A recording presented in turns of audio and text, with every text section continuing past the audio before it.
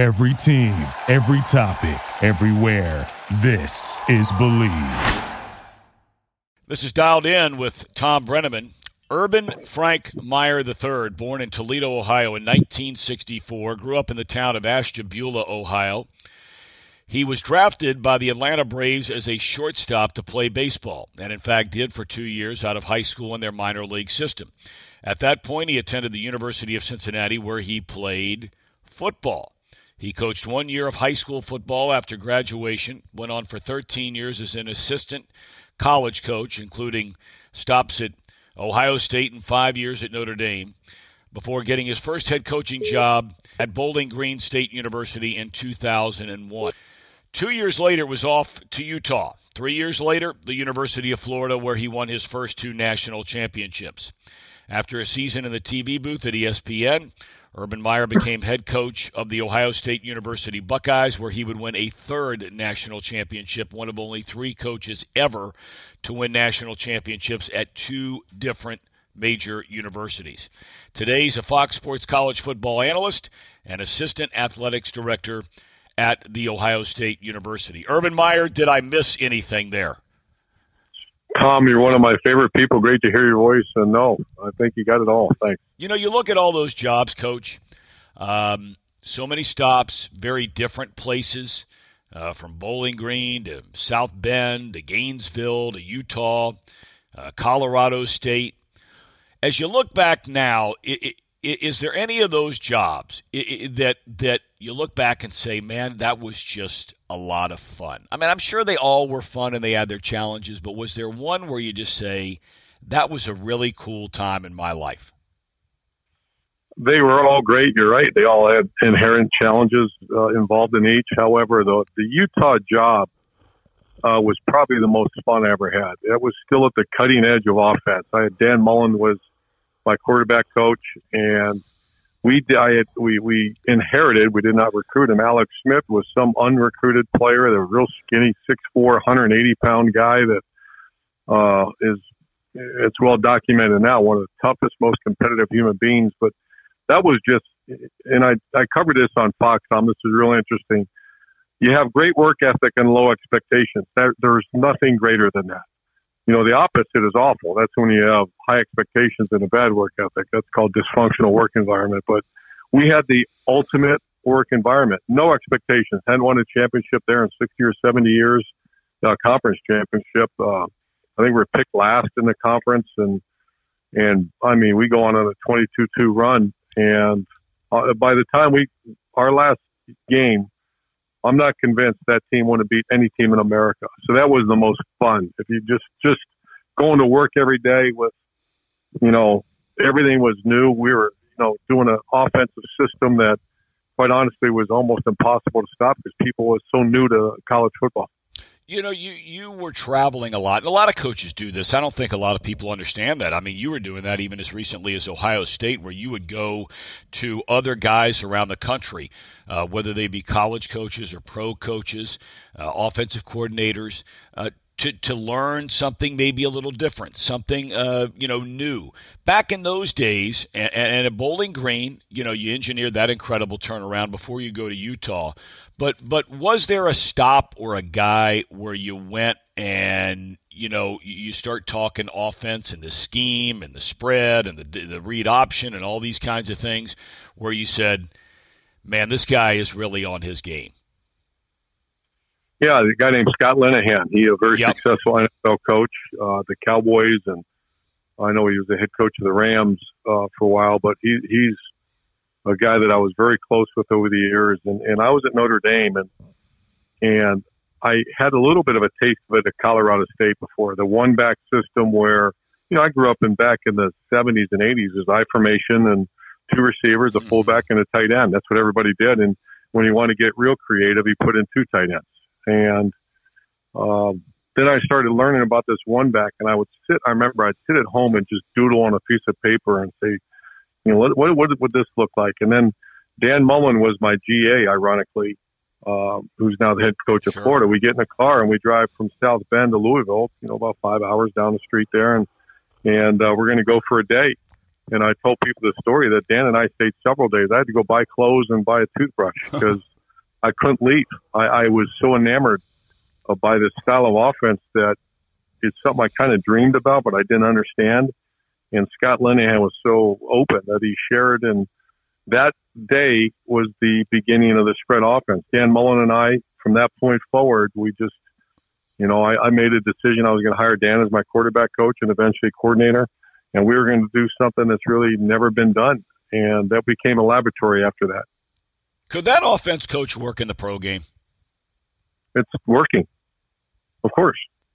Yeah, it's the wear and tear on a quarterback is the same thing that I hear all the time, and I agree with that. That's something you have to be so cautious, especially franchise players. But it's I don't want to say every, majority of NFL offenses, because I've been studying them. I've been watching a lot of film, and there's elements of the spread offense all over the NFL now. And I remember when will that offense work in the SEC? I got asked that question, I don't know, probably 1,000 times in 2005. Now, guess what?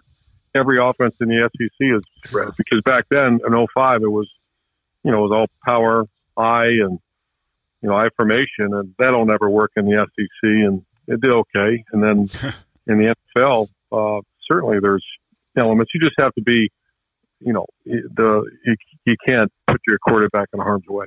I read a story where you called, and I'm sure you've been asked about this 1,000 times, when you're calling looking for a job, you call the house of Nick Saban when he's at Toledo. Is that right? And you talk to his wife, and he never calls you back, and he acknowledges a year later. Boy, I think I screwed that deal up. Yeah, I was at Illinois State University, and it was way before cell phones.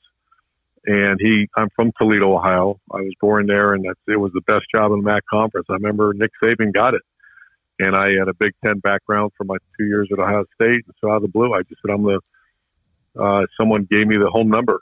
There were no cell phones back then, so I called, and Terry Saban picked it up. We still laugh about it when I see her to this day. And we had a really good talk, and she said, you sound, I'm going to make sure Coach gives you a call. And he never did. And we laughed about that over the years.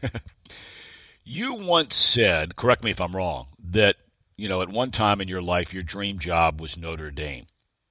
Is that because of your Catholic background, because you grew up, like a lot of us that are roughly the same age on Saturdays, and Lindsey Nelson or on Sundays, and Lindsey Nelson is recapping the Notre Dame game from the day before? Why Notre Dame? I'm Irish. I'm Catholic. I'm from Ohio.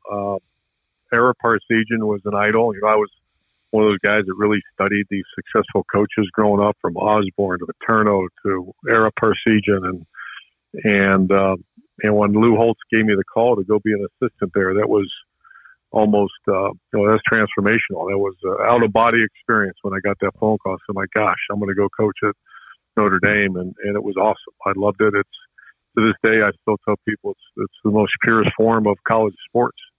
There's about 7,500 students at Notre Dame. All 7,500 go to the games. It's so incredible. It's an incredible place, and I just loved it. I loved our time there. So yeah, I think everybody at some point, if you're a football fan, you're Catholic, or at least you admire that kind of, university and what it stands for. Love that place. How close were you, Coach Meyer, to taking that job back in 2005? As close as you can get. I mean, it was right there, and I've never prayed so hard in my life, and sitting there, and I had a very small, that's one thing that I see people make mistakes when they ask for too many opinions. You get a very diluted mindset.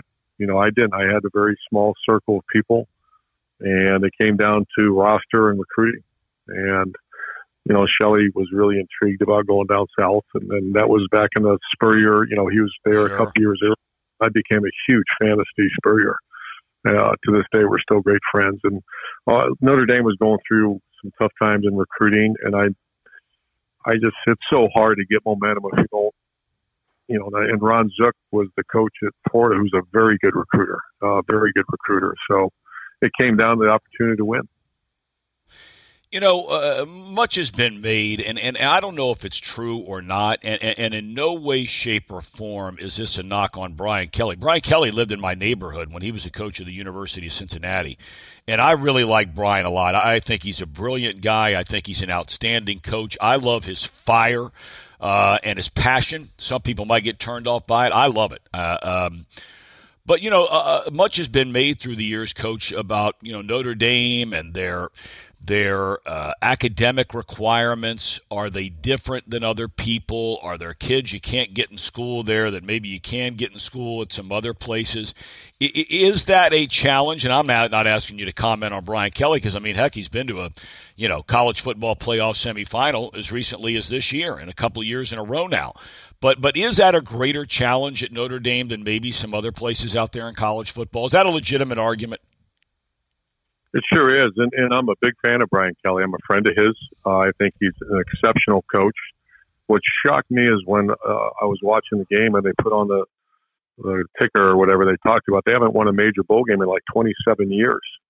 I did not realize that because they've been to some. I coached against them in a bowl game, and they've had very good teams, but they have not won a major bowl game in 27 years, and that's hard to imagine. Here's the issues. First of all, South Bend, Indiana is a small town. The weather is very difficult. We lived there for 6 years, so I know that firsthand. When you hear the words lake effect, right. Bat and hatches, man. Mm-hmm.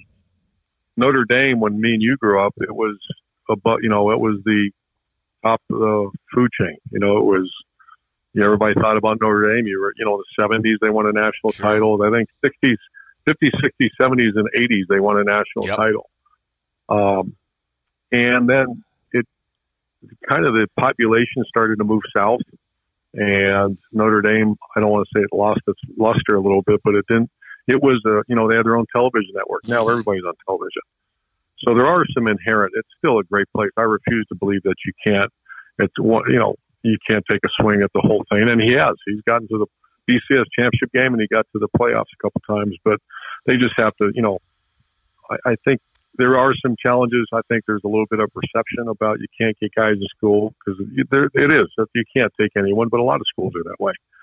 That you have to be cautious, and, high-end academic schools are, there's limitations on who you can take. Ohio State's one. People say Ohio State can get anybody, and that's not true at all. The average ACT at Ohio State's 30. Well, believe me, I'm finding it out firsthand, and I don't even have an athlete. But, I'm not so sure that in-state Ohio State's not the hardest state university in the country to get into to this day. Yeah, that's same with the Wolverines. It's a hard academic school, Wisconsin. And, at Florida. People said anybody can get in Florida. That's not true. Those are very good academic schools. Are they the same level of acceptance at Notre Dame? No, I think Notre Dame's probably a little bit higher, but you can get it done, Notre Dame. And I think Brian Kelly at one point, depends how long he stays. He's been at the altar. He's just got to take that next step. How was coaching, since you brought up the two schools, is there a difference? And everybody says, these major power football schools, and, you can rip off 10, 15 of them. I think after you get past 10 or 15, you're starting to really get into a stretch on whether they're a true powerhouse program or not. But Florida and Ohio State certainly are two of those, in large part thanks to you, Urban Meyer. Is there a difference coaching between those two schools? Being at those two schools? I don't mean just the weather in Florida and Ohio, but is there a difference being the coach at Florida as opposed to Ohio State? Well, I think they're very similar. They're, like I said, they're high-end academic schools, which is a really bonus in recruiting. They are the flagship of their state. The difference with Florida is you have two other people that you have to state with. Miami and Florida State. Ohio, you don't. Cincinnati's great, but very rarely do you lose a recruit to Cincinnati. The fans are out of their minds in both places, and I say that with great respect. Sure. They've lost sense of reality. But the difference is the SEC is harder than the Big Ten. I say that, and then Northwestern beats Auburn. And so I just think top to bottom in the SEC, it's a little more difficult. You have more. All you got to do is watch the combine and the NFL draft, and the SEC is by far have the best players in the country. So every week it was, I remember one year we had the hardest schedule in the country, playing Tennessee, Georgia, LSU, Alabama, Auburn, all within 5 weeks. Wow. And your breather is like a South Carolina, and they were good. Sure. Where the Big Ten, top to bottom, is not the SEC. So that's the more difficult part. Do you see culturally? Did you see, Coach, and the type of kid you're recruiting? And look, I don't think that's fair for me to throw a blanket on every kid you recruit at Florida, every kid you recruit at Ohio State. But culturally, being the South as opposed to the Midwest, and look, I know you recruited everywhere. I mean, at Ohio State, you turned that into you're swooping guys out of Texas and California and Florida and all these different places, and you were nationally recruiting. But at the end of the day, most of the kids you recruited when you were at Florida were from Florida, and when you were at Ohio State were from Ohio. Could you see a cultural economic difference when you're going to recruit the kid to play at the University of Florida as opposed to Ohio State? Sure. I lived. I'm one of the few coaches that lived in Bowling Green, and then I coached at Notre Dame. I wasn't the head coach, and then out west I was at Utah, and you have a different player, West Coast player, and also Polynesian players were a big part of our program. In the South, you primarily hit stay in your footprint, which is the state of Florida and Georgia. And then Ohio, there's not enough. The quality is incredible. The quantity is not enough. So that's why we had to start hitting Texas and Florida and, all the other states that we hit and Coach Dave's hit now. So there is. I can't really, go into detail what the cultural differences are, but sure, there's things that are very important to people in their different parts of the country. Just the fact that you get some significant weather up north, that eliminates a lot of people. Also distance from home. So there are cultural differences. When you bring in Tim Tebow, and he's this decorated kid out of Jacksonville, Florida, homeschooled but played high school football, did you ever envision that he would become Tim Tebow? I did not. I actually did not want to recruit him. He's one of those guys who's so polarizing because I figured it out after a while. It's because everything you see is true. He is that good of a person. His mission in life is to make someone else's day brighter. And I know that so much of that is hypocrisy and that can't be true, or 90% of the time is true. This is 100% of the time. And it forces you to look at yourself a little bit, and sometimes you don't like what you see. Mm-hmm. And I saw that within our locker room. I saw that, Tim's like a son to this day. I'm on his foundation board, and my breath's taken away every time I'm with him because, whether it's anti-human trafficking or special needs kids, that is his life. And at times you sit back, and me and you've had actually conversations about this. Well, right. I got killed. I got killed for years and years for the comment I made when I did your national championship game by those in the cynical press. I did both of your championship games when you were at Florida, but the second one when you beat out Oklahoma, and I make the comment on the air, I think that you're a better person, and I'll still stand by the statement. And I don't care who says anything about anything. And if I hear you right, you're basically confirming that. But when you get around Tim Tebow, there's something about you that becomes a little bit better. No, I'll help you a lot better. No, and someone that says that, I'd like to go meet that person and say, if someone's critical of that, seriously, give me their number and I'll take care of it, because they have no idea what they're talking about. And unfortunately, we do live in the world of, kind of vile now, to be honest with you. The social media and yep. There's a lot of journalists that I don't call journalists, people out there that they get paid. That's what they do.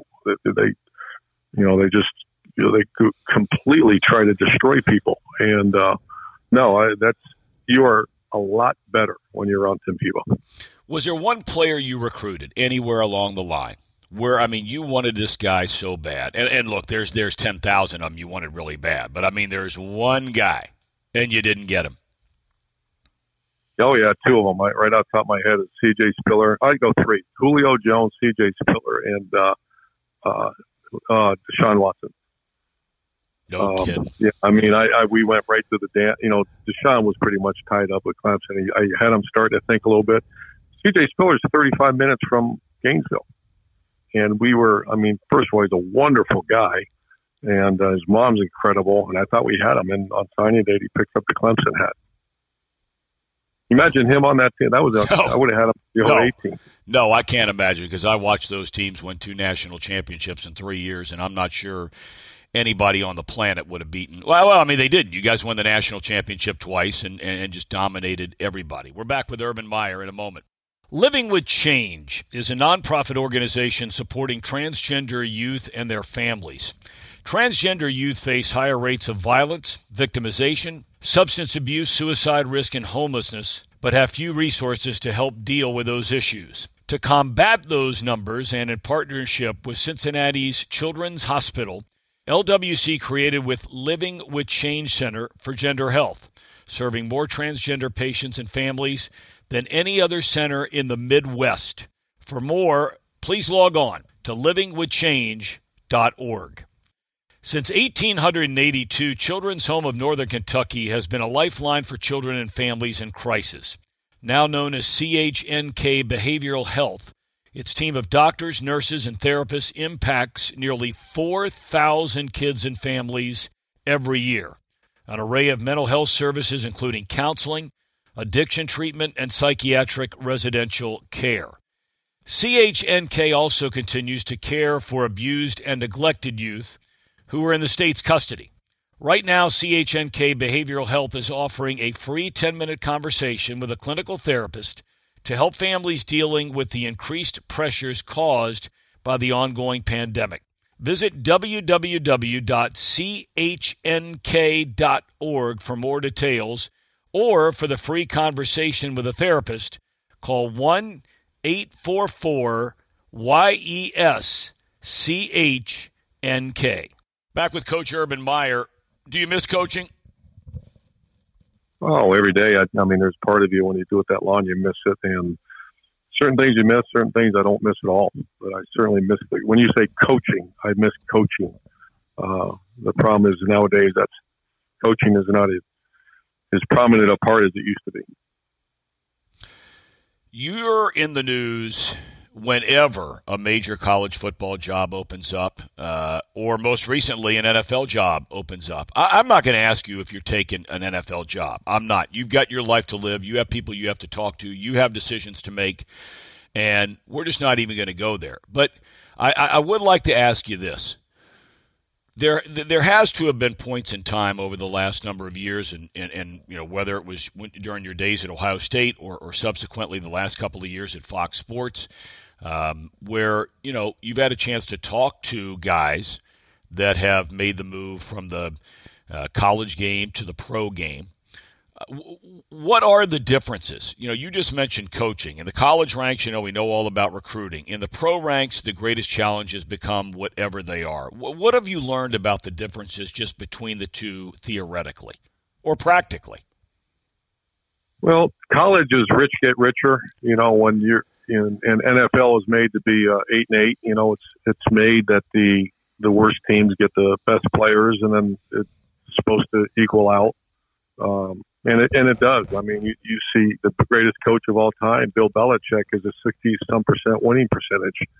Where in college you get, you know, if you recruit really well, you know, maybe there'll be 3-4 games a year that you have talent that's equated to you. So that's the number one difference is. And then the other thing, you're coaching grown men. You know, you're not coaching the 17, 18, 19-year-olds. And a big part of the 17, 18, 19-year-olds is the development that goes on January, February, March, April. And that's gone, and you don't have that. You know, when the players are done in January, some teams are done, you don't see them again until mini camps. So OTAs in April. And to me, that's how do you build that culture? How do you build that team when you're only with them so much time? And I'm a big believer in culture, and I'm a big believer in leadership and brotherhood and the things that I've always believed in, and I know most successful college coaches are. So it is different, and it's a job. Greg Schiano, a dear friend of mine, went to Tampa, and he believed in the same things, and that you teach the brotherhood, and then also you have to cut a guy. Yeah. And the player comes in and says, what are you talking about? I thought we were a family, coach. And so the reality is professional football is a business. You're entertainers, and you have to win. In college, you develop people. You get them when they're 17 years old. You hand them off to the real world when you're done. You're expected. I always took it very serious to try to do the best you can to make sure they're prepared for the world. And football, the pro is a little different than that. Physically, Coach, you have the heart situation when you were at Florida. You have the brain situation both at Florida and then Ohio State. You shared with me one night a story about standing on the sideline at Penn State where, all of a sudden you can't see out of one eye. I mean, this is serious business. And again, in a cynical society, I get worn down. I don't know if you do, but, when people have challenges physically that are neighbors of ours, or family, you're 24/7 concerned about it. When you read about it, who's somebody uber successful and now they're walking away and they're getting out and, we know he's going back. He's got to do it. In your case, I think sometimes you don't take those issues as seriously. You do. Your family does. Whether or not you ever do decide to go back, if you did go back, you have to be very concerned about physically where you are, right?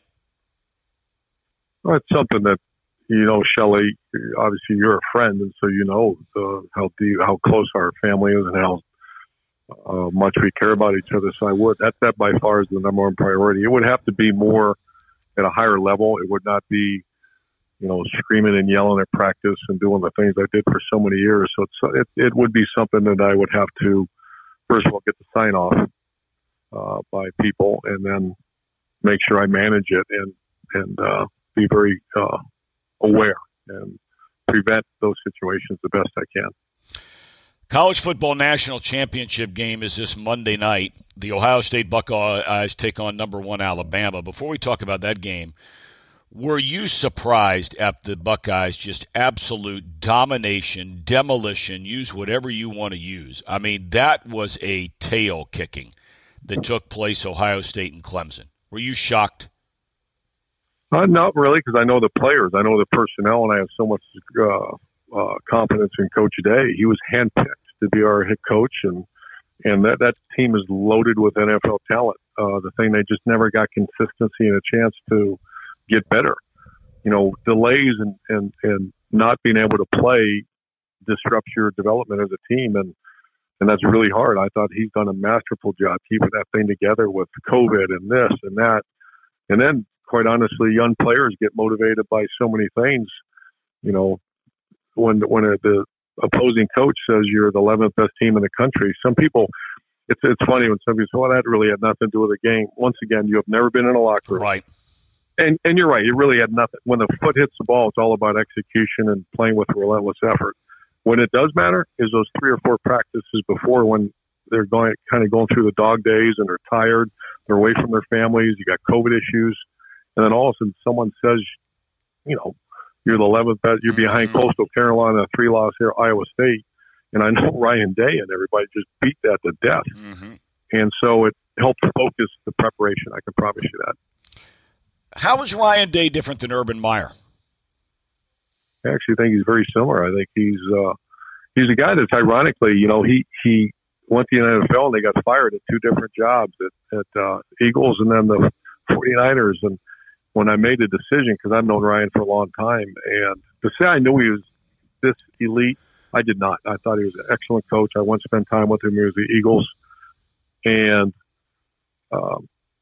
when I hired him, even Gene Smith, some people were, that I'm close to, are you sure he's ready for this job? And I'm talking about just quarterback job. Mm-hmm.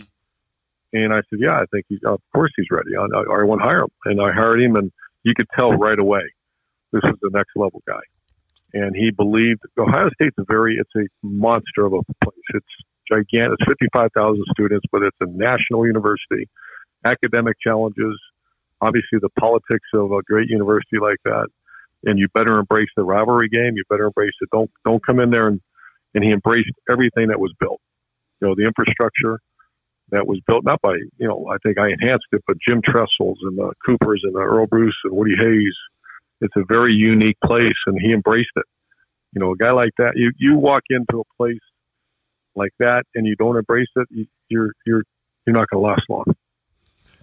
I'm curious, Coach. When so much is, the rumor mill never ends, and it even affects Ryan Day because of his pro background, as you just mentioned. And from the outside looking in, even from the inside looking in, from a guy who's been around sports and collegiate sports and pro sports his entire life, in me, right, in some form or fashion, whether it be with my family or whether it be then working for the last 33 years. I look at a situation like Ryan Day's at Ohio State, and I know you can't speak for him, but I look at it and I say to myself, just like I looked at it when you were there, it's no different. Now, your situation was different because of the health issues, but good Lord willing, you're healthy, and I look at somebody like him or Nick Saban now at Alabama, obviously, or there are 3 or 4 other jobs that if you had long-term success without scandal or without something else, why would you ever leave? Why would a person ever leave Ohio State if the rich are getting richer, you're playing for a national championship every single year? Is there an enticement about the pro game when you're in the college game that's always sort of lingering out there? Is that carrot? Yeah, I think Nick Saban, that's one of the things, his consistency and longevity makes him very unique. I think the days of the long tenured coaches are, I don't want to say over, but it's not going to be, you won't see it very often. The wear and tear, and Ohio State's great, Florida's great, but the wear and tear, once you start winning, and Lou Holtz used to say it best, building is all about passion, energy, excitement. Maintaining and sustaining is nothing about fatigue. It's exhausting. And, you go 13-1 and it's a major disappointment, and that happened a couple of times. It happened to me. And to say that didn't bother me, that destroyed me. Knowing that, we couldn't sell tickets to the Sugar Bowl one year when I was at Florida. We went 13-1, won 24 straight games. And the players, the coaches, you're just destroyed. And then same thing in Ohio State, you go, 13-1, and we win the Rose Bowl, and maybe we'll get her next year, coach. And you're just like, my gosh, yeah. Those other teams have scholarship players too now. There's some teams that you play, Penn State and the Wolverines are, supposedly on the same level as you, and they are. But there becomes this expectation level, and so that just becomes fatiguing. And at times, maybe you want a new challenge, I had to deal with a health thing. I also found that one of the great things every coach dreams of is what Bob Stoops and what I did. And that you build a team up so it's a great team. You build an infrastructure. I think Ohio State's got the best, I'm biased, the best infrastructure in college football. And you find the right successor. And I was going to maybe go a few more years, but I found the right guy at the right time. And the horrible thing is if you leave and people get fired and they lose their jobs and all people you love, and they did a great job. So Ryan has done a phenomenal. That's why you have to answer your question. That's why you just, a new challenge and sustaining excellence is, something that at times isn't a lot of fun. Last couple of questions for you, Urban Meyer. Did Justin Fields make people in the pro game at least question who should be the first pick in the draft or the first quarterback picked in the draft with his performance against Clemson? Absolutely. I think especially his toughness, his leadership is, I think his story is incredible. The way they're playing football because of Justin Fields. Yeah, everyone forgets that. You're right. Everyone forgets. And the families at Ohio State, they are playing not because commissioners and ADs and assistant ADs, and it's because a coach, a group of players, and their families said, we refuse to accept the fact we're not playing. A matter of fact, we're going to all respectfully. And Justin Fields is right out. I was so proud of that kid. His leadership and toughness. He gets hit right in the back during a game. Oh, boy, he get hit. I was the head coach. I refused to come out of this game. His value, I can't imagine it's any higher right now. Alabama v. Ohio State, Monday night. How do you see it? I see a high scoring. I've watched a bunch of film already on both. I think Ohio State can move the ball, and I think Alabama's going to move the ball. It's going to come down to defensive stops. I would always say that when you face teams like that, you get 4 to 5. I would always write down on my little game plan sheet. The way to win the game is to get 4 or 5 stops. And I mean stops. That means a turnover or a punt. You get the ball back, not field goal. But if you get 4 to 5 stops, and I'm going to actually during the game, I just because I'm done it for so long, I keep a little note. There's 1 stop. And Florida could have beat Alabama. They had 3 stops that didn't count because 15-yard penalties, and then they intercepted the ball, and then they got it right back. So Ohio State, whoever stops the team 4 to 5 times will win that game. Final question. You look back on, and your family, you're very, very close with your family. You're a grandfather now. How's life changed being a grandfather? Oh, God knew what he was doing when he was a grandkid. I mean, it is. I always heard how cool it is, and to see Shelly and around those kids, and you never thought you could love anything more than your own children. But my gosh, I have 2 4- and 2-year-old grandsons, and they're all boys. They break everything and they beat each other up all day long. The coolest thing to watch. Well, Coach Meyer, look, for everybody who's been either a friend or certainly so many millions of fans out there, what your future holds remains to be seen. Good Lord willing, it's exactly what you want to do, and it all works out the way you want it to work out. Thank you for your time today, and all the best. And look, I'm not going to be hesitant to say go Buckeyes on Monday night. Well, you're a good friend, and we think the world of you, Tom. All the best. Urban, be well. Take care, man. Urban Meyer, kind enough to join us on Dialed In with Tom Brenneman. We'll see you next week. Thank you for listening to Believe. You can show support to your host by subscribing to the show and giving us a 5-star rating on your preferred platform. Check us out at Believe.com and search for BLEAV on YouTube.